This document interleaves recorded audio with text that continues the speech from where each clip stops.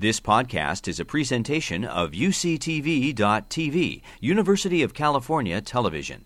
Like what you learn? Help others discover UCTV podcasts by leaving a comment or rating in iTunes. Human trafficking is a problem that affects pretty much every region in the world. Anywhere that there are people, this is something that is happening.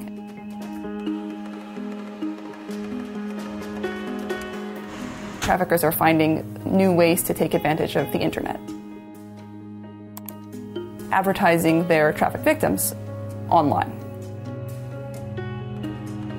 As someone who does research in computer security, I saw this as an opportunity. The goal of my work is to build tools to help investigators find victims of human trafficking.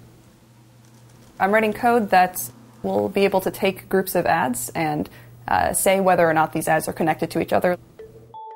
A trafficker posting advertisements about the girls that he is in charge of, he would want to disguise that information somehow so that the girls don't appear to be minors, that these are all independent people working separately.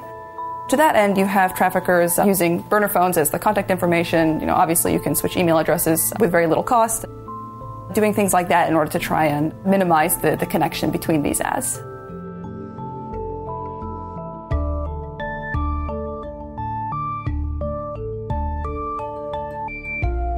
The other main thrust that we had in grouping these ads together was trying to find the Bitcoin wallets that were used to pay for particular ads.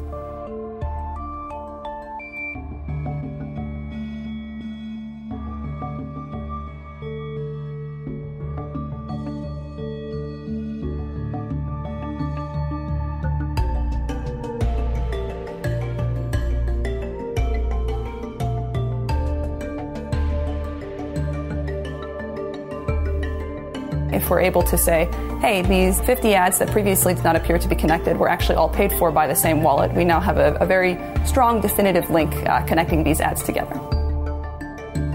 Several of the wallets that we found spent $50,000, $60,000, even up to $100,000 in just 4 weeks on paying for these ads. And that was shocking to see all of that money going in this direction.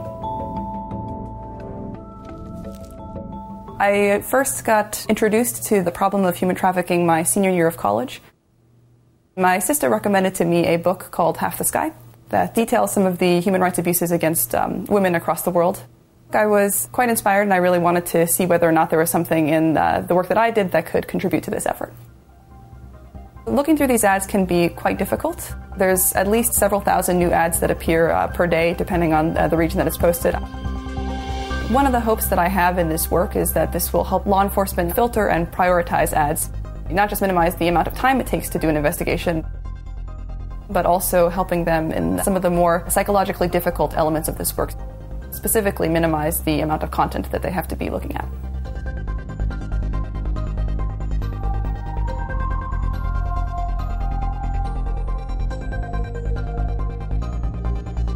There's often a misconception about technology that in some way it is the generator of some evil. I see technology as simply a tool without will. The will is the user of that technology. This kind of work can often be an arms race.